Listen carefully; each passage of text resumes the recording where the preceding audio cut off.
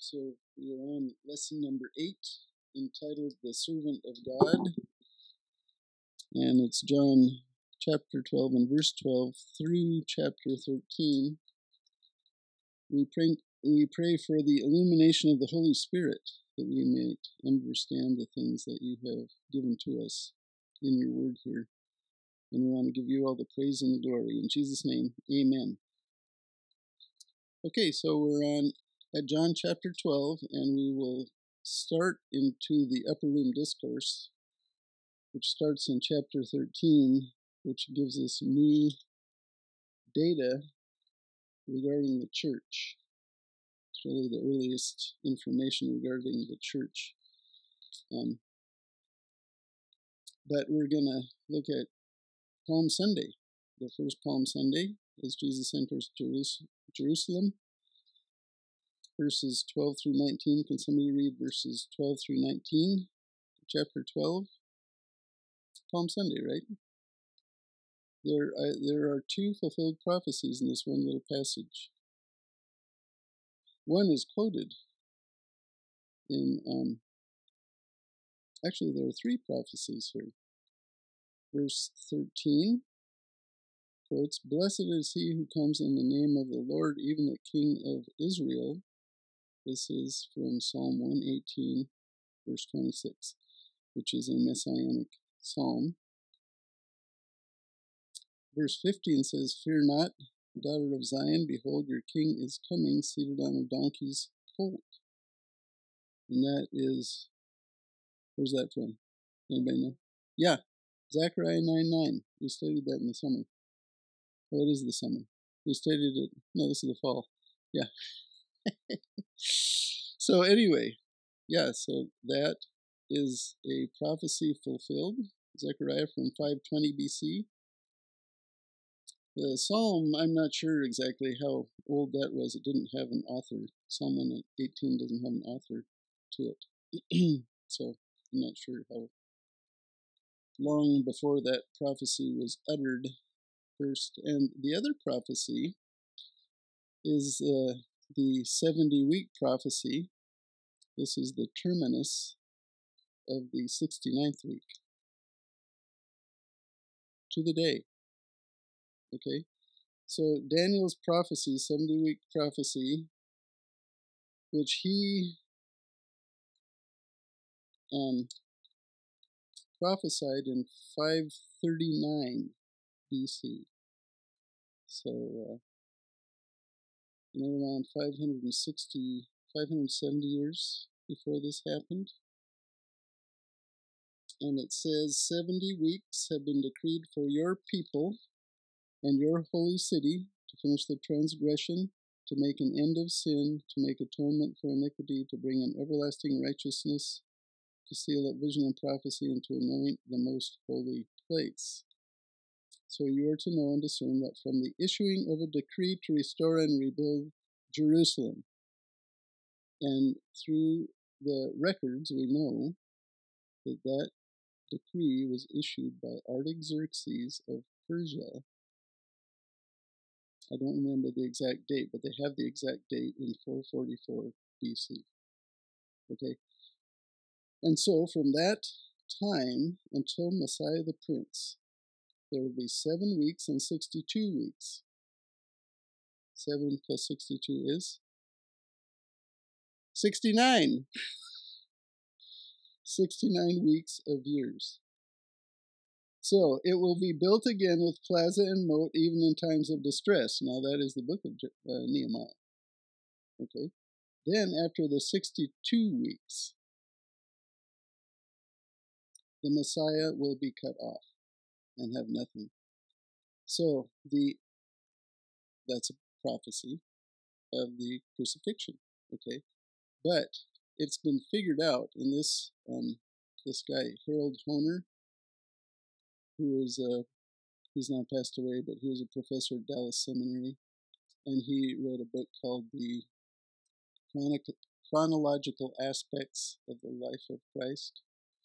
And he was writing this, and he happened to calculate the days between the decree and between this Palm Sunday.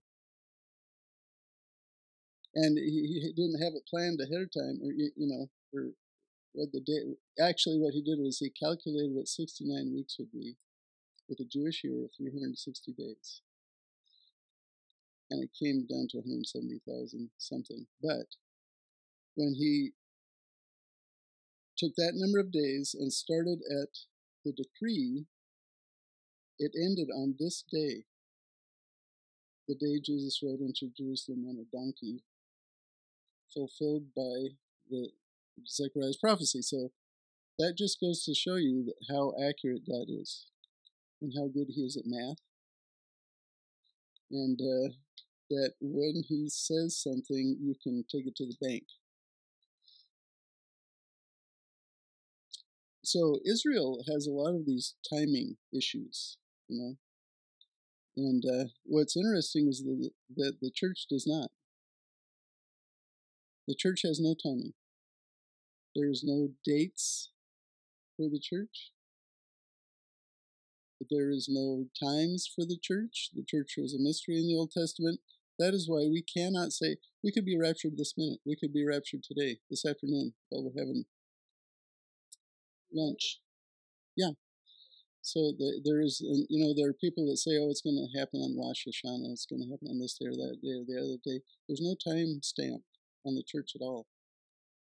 It will happen when the fullness of the Gentiles come in. That's what it says in Romans 11:25. We can see the season, right? Because we see the shadow of the tribulation coming on us. We see it. We see the world being prepared for the tribulation period, and we can see it now. So that's how we know it's close. But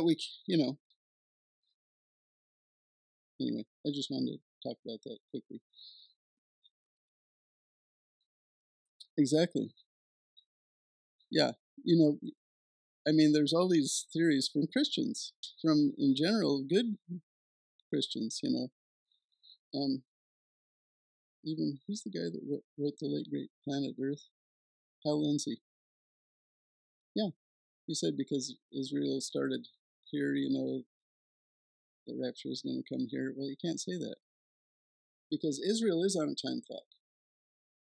The church is not. There's no time clock for the church. So,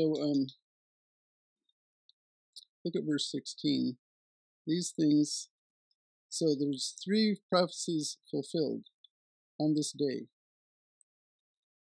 And the disciples, these things his disciples did not understand at the first, but when Jesus was glorified, then they remembered that these things were written of him, and that they had done these things to him. So they, in hindsight, they were able to recognize prophecy was fulfilled in that day.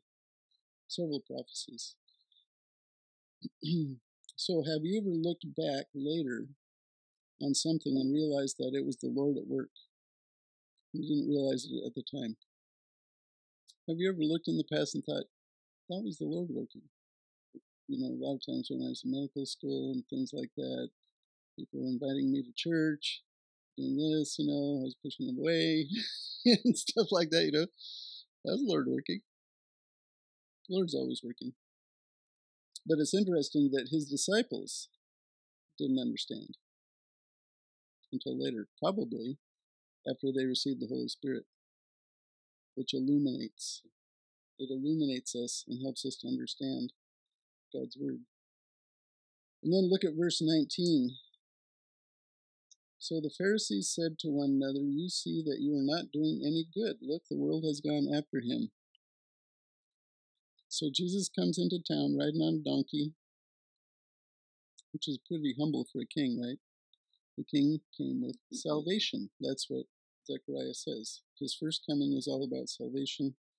The second coming will be as you would think a king would come. On a gallant steed, waging war. That's how it'll come the second time. So the Pharisees are not spiritual men, are they? They don't appear to be, because Jesus comes, his message is consistent with prior revelation. He is a very prolific miracle worker. He fulfills prophecy right and left, and they still want to get rid of him. Yeah, they're trying to have God accept them by their works. He won't. He will never accept a person based on human works, right? Never.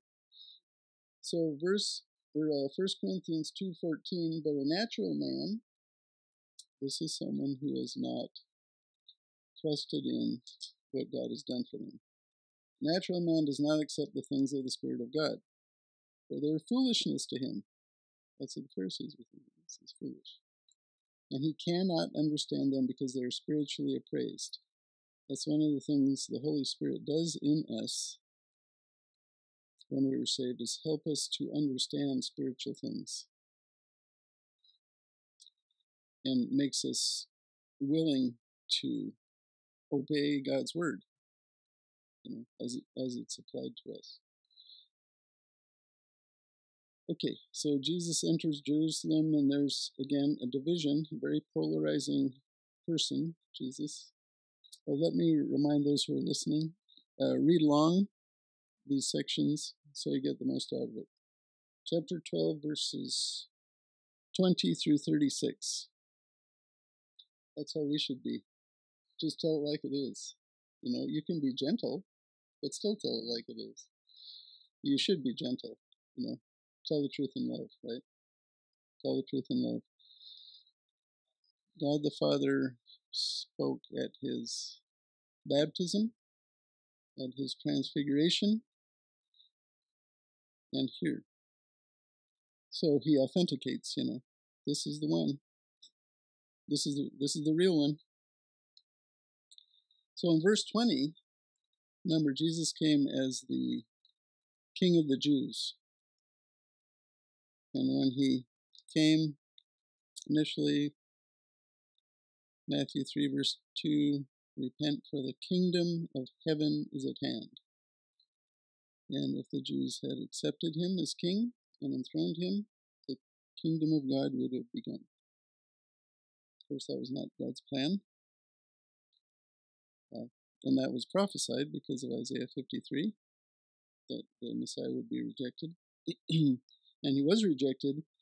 But in verse 20, now there were some Greeks among those who were going up to worship at the feast. See, the Messiah was never just for Israel. He was never just for Israel, although he came through Israel, and he is Israel's king. He is for the entire world. And here, now, non-Jews are beginning to seek him. So these are Greeks going up to worship at the feast, so they're proselytes. They were non-Jews who had converted to Judaism, and they wanted to see Jesus, the Jewish Messiah. And so then verse 23, that was Jesus' cue. Remember, all the way through, he says, my time has not yet come. He said that to his mother, when his mother wanted him to do something about the wine. He said, woman, what does that have to do with me? My time has not yet come. All the way through, when he's talking to his brothers, he says, my time has not yet come. Here he says, the hour has come. This is the time. So Jesus is very tuned into timing in his life. The hour has come for the Son of Man to be glorified. The gate, when he said, I am the gate, and I am the shepherd of the sheep. In John 10, verse 16, he's saying, I have other sheep. He's talking to the Jews here. I have other sheep. They're not you, which are not of this fold. I must bring them also, and they will hear my voice, and they will become one flock with one shepherd. So he's talking about the church, which is predominantly Gentile, which was to come, which he would form after his ascension. The other sheep, that's us. He was thinking about us when he said that to the Jews. And I appreciate that. Then verse 24, truly, truly, I say to you, so pay attention to this one. When God says, Amen, Amen, This is serious stuff. Pay attention to this one. Unless a grain of wheat falls into the earth and dies, it remains alone. But if it dies, it bears much fruit. Because he's talking about himself. Notice what has to happen. He has to die. And then he applies it to us immediately. He who loves his life loses it. He who hates his life in this world will keep it to life eternal. If anyone serves me, he must follow me in this way. That is how you follow him. So, where I am, there my servant will be also. If anyone serves me, the Father will honor him. So, is Jesus here talking about justification or sanctification? The first tense of salvation or the second tense of salvation? What makes you justified? You believe. That's all. That's justification. He's not talking about that here, is he? He is talking about giving up your life. That is sanctification. Okay, and that is how we become useful to God in the world. By giving up our life. How do you practically do that? Right, you put others first. Exactly. You put your desires in abeyance for a while. And say, because Jesus said, the Son of Man did not come to be served, but to serve and to give his life a ransom for many. So he wants to duplicate himself in this. So this phrase, he says, where I am, there my servant will be also. Now he says this later in this is the very first teaching on the rapture. We'll get to this in a future lesson, but John 14 and verse 3, it says, if I go and prepare a place for you in the Father's house, I will come again and receive you to myself, that where I am, there you may be also. So once the rapture occurs, Jesus and us, the church, will never be separated again, because we're his bride. After the rapture, we will be married to him. We will be his wife. A husband and wife live together, right? So we will be with, and that's what he's saying here. Where I am, there my servant will be also. So that will be very pleasant to be around Jesus. And also, Paul, in probably the most extensive rapture passage, 1 Thessalonians 4, 13 through 17, gives us the same concept. So 1 Thessalonians 4:17, he says, then we who are alive and remain will be caught up together with them. That's my prayer, that I'm in this group. I'm alive when I'm raptured. I want to be in that group. I know it's selfish because 2,000 years of believers have been praying for this. Somebody is going to be the one, so I pray for that. But anyway, we who are alive and remain will be caught up together with them in the clouds to meet the Lord in the air, and so we shall always be with the Lord thereafter. So, so when we see the Lord, we will not be separated from him again. So this also is justification for the idea when you look in Revelation 19. Revelation 19, I think it's 11 through 15, talks about the second coming, not the rapture, but the second advent of Christ. And it says in verse 14, and the armies which are in heaven, clothed in fine linen, white and clean, were following him on white horses. These three verses like this give support to the fact that the church will return with him, along with angels, because it says that the angels will return with him as well. So I think that's,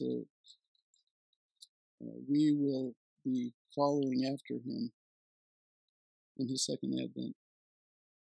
So verse 27 then, this tells you the purpose of the incarnation of God. Now my soul has begun troubled, and what shall I say? Father, save me from this hour? But for this purpose I came to this hour.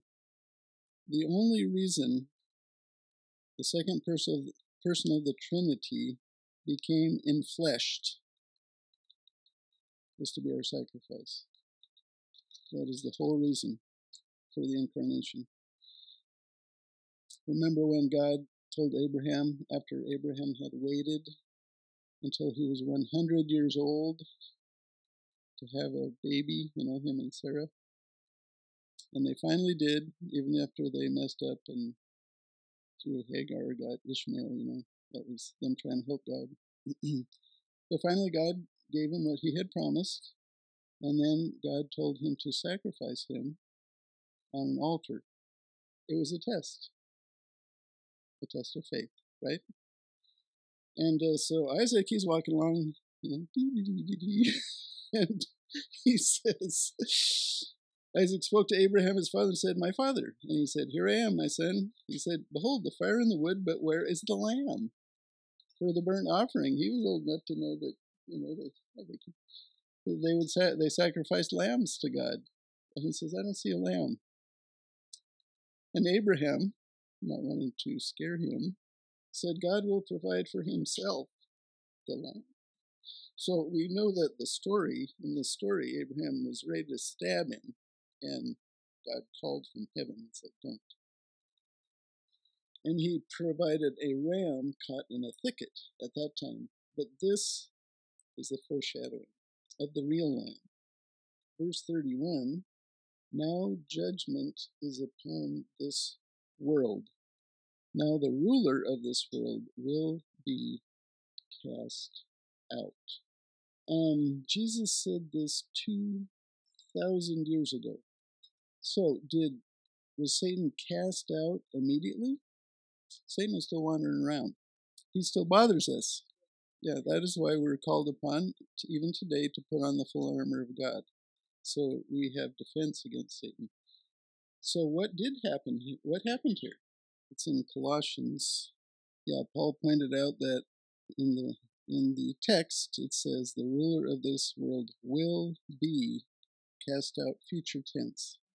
In verses 14 and 15 it says of Jesus, he canceled out the certitude of debt consisting of decrees against us, which was hostile to us, and he has taken it out of the way, having nailed it to the cross.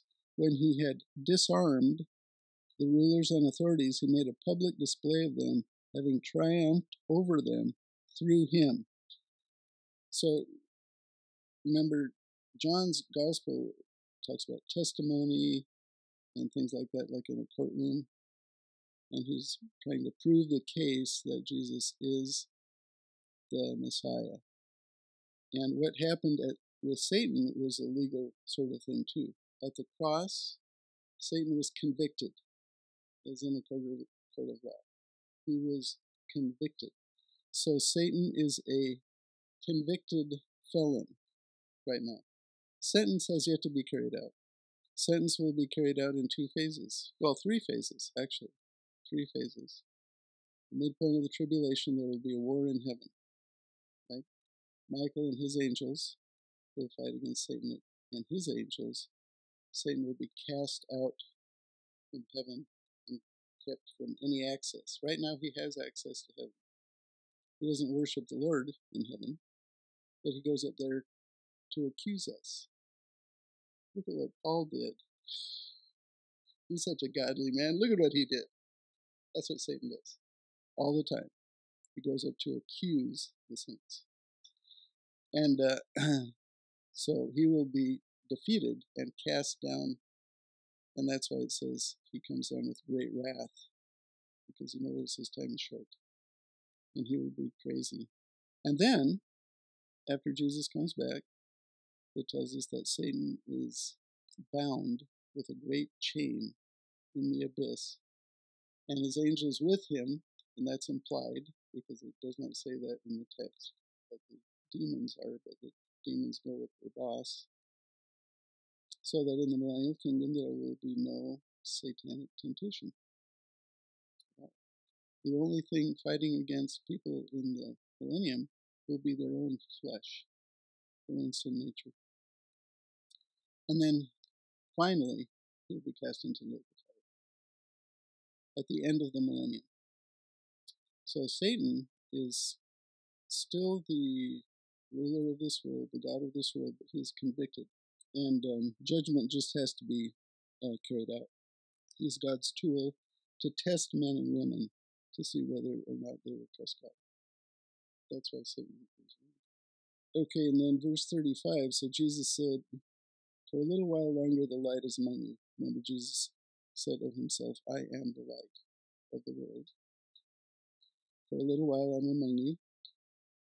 Walk while you have the light, so that darkness will not overtake you. If you walk in darkness, you don't know where you're going." And then verse 36, he tells them how to get saved. Believe in the light. I am the light. Believe in the light. Believe in Jesus, and you will be saved, so that you may become sons of light. When you believe in Jesus, with the Holy Spirit, you can become a son of light. Although you can choose not to. We have choices all the way through. Choices all the way through. The one choice of believing on Christ is the most important choice, because that determines your destiny in eternity. But all the others, we have 100.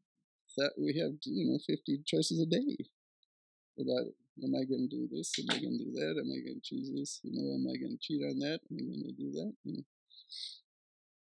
And that determines our reward or lack of it. Okay. How about 37 through 50? I'll read that one. So the Greeks were starting to seek him. So they said, okay, the hour has come. So verse 37, chapter 12, verse 37, "But though he had performed so many signs before them, yet they were not believing in him. This was to fulfill the word of Isaiah the prophet, which he spoke. Lord, who has believed our report? And to whom has the arm of the Lord been revealed? For this reason they could not believe. For Isaiah said again, he has blinded their eyes, and he hardened their heart, so that they would not see with their eyes, and perceive with their heart, and be converted, and I heal them." These things Isaiah said because he saw his glory, and he spoke of him. Nevertheless, many, even of the rulers, believed in him. But because of the Pharisees, they were not confessing him, for fear that they would be put out of the synagogue. For they loved the approval of men rather than the approval of God. And Jesus cried out and said, "He who believes in me does not believe in me, but in him who sent me. He who sees me sees the one who sent me. I have come as light into the world, so that everyone who believes in me will not remain in darkness. If anyone hears my sayings and does not keep them, I do not judge him. For I did not come to judge the world, but to save the world. He who rejects me and does not receive my sayings has one who judges him. The word I spoke is what will judge him at the last day. For I did not speak on my own initiative, but the Father himself, who sent me, has given me a commandment as to what to say and what to speak. I know that his commandment is eternal life. Therefore the things I speak just as the Father has told me." Evangelism is so frustrating because of stuff like this. "But though he had performed so many signs before them, yet they were not believing in him." He had just zillions of signs. He's just a miracle juggernaut, and all over the place. He was aligned totally. His teaching was totally aligned with the Hebrew Bible. So if you're a Berean in those days and you're listening to him and say, and you look at the Hebrew Bible, it checks, check. And they didn't believe. And then it says that this is a fulfillment of Isaiah's prophecy, and it's a judicial hardening by God. Verse 40, he, God, has blinded their eyes, and he hardened their heart, so they would not see with their eyes and perceive with their heart and be converted. And that was back 700 years before Jesus came. This prophecy of Isaiah was uttered. And this prophecy is still in effect today. There's a remnant of Jews who believe, but they're very small. The majority of the Jewish people do not believe in the one Messiah. And why is that? This is a big part of it. There is a hardening. That is not to say that the Jews should not be evangelized. The Jews should be evangelized because the gospel is to the Jew first, and also to the Greek. We're the Greek. Romans 11:25 says, "For I do not want you, brethren," and he's writing to Gentile believers in Rome, "For I do not want you, brethren, to be uninformed of this mystery," so it hadn't been revealed before, "so that you will not be wise in your own estimation, that a partial hardening has happened to Israel until the fullness of the Gentiles has come in." Okay, when the fullness of the Gentiles has come in, and then the Lord will begin working directly with. Right now, the Lord is working through the church. The kingdom prophesied to Israel has been postponed. Israel has been preserved and protected for 2,000 years. While the Lord is working with the church, but at the rapture, the Lord will begin directly working with Israel. And the way he will work with them is to shatter their pride. He will shatter. They're a very proud people because they're chosen by God. And that is true.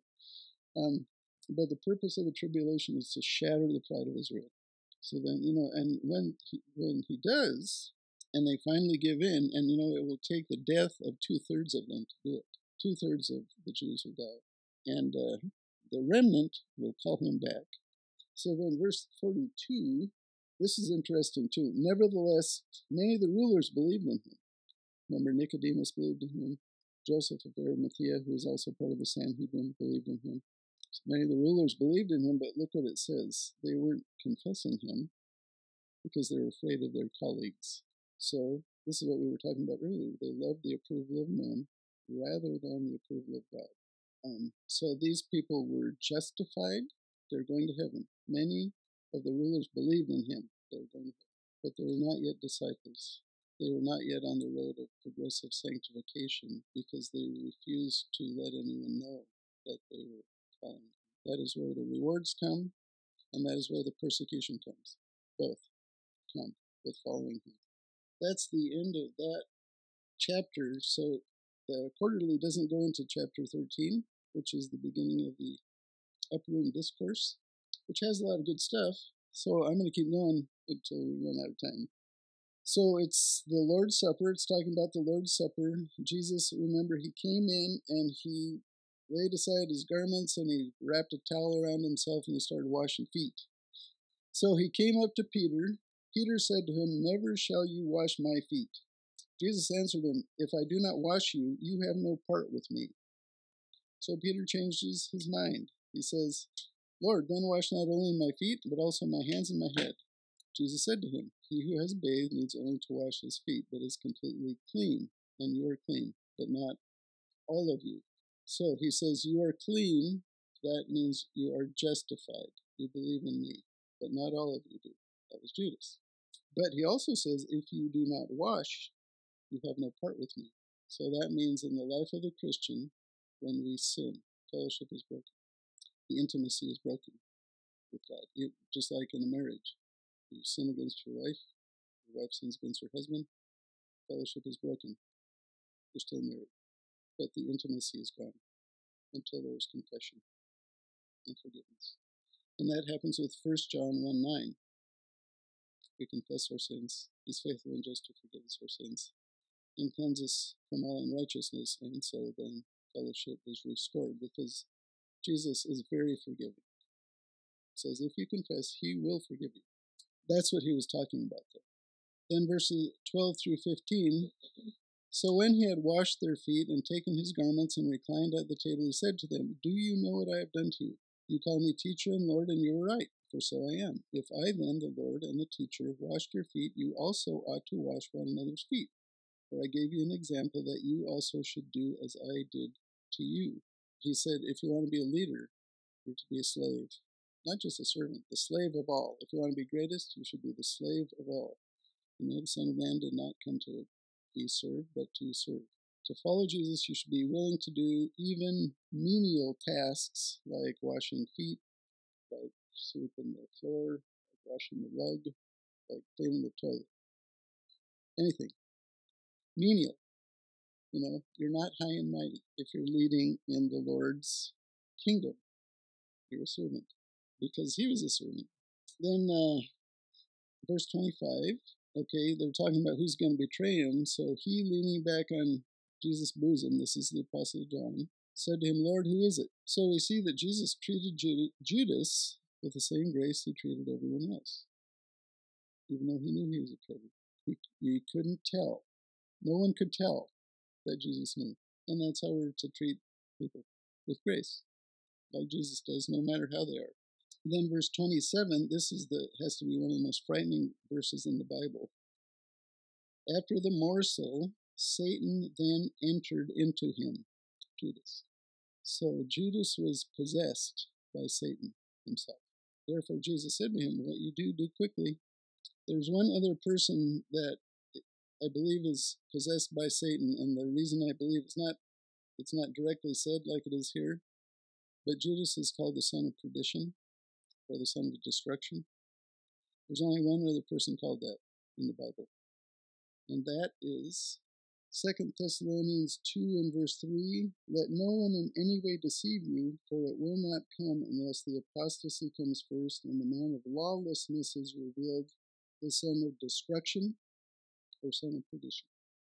That is the Antichrist, and for that reason I believe that when Satan is defeated in heaven and he is cast onto the earth, he will enter the Antichrist and possess him. That's why I think that. Verse 30, so after receiving the morsel from Jesus, he, Judas, went out immediately, and it was night. It's interesting that it makes that comment, and it was night. Night is the time for evil, right? You do bad things under cover of darkness. Then verse 34, this is interesting, Jesus saying, a new commandment I give to you. So he says this is a new commandment, that you love one another even as I have loved you, that you also love one another. How is that a new commandment? Love each other as I have loved you. That's the new part. The old part was Leviticus 19:18. Shall not take vengeance nor bear any grudge against the sons of your people. You shall love your neighbor as yourself. So the old commandment to love as you would love yourself. Jesus says, love as I loved you. Much higher standard than the Mosaic law. Then verse 35, by this all men will know that you are my disciples if you have love for one another, this type of love that Jesus told them to do, love as he loved us.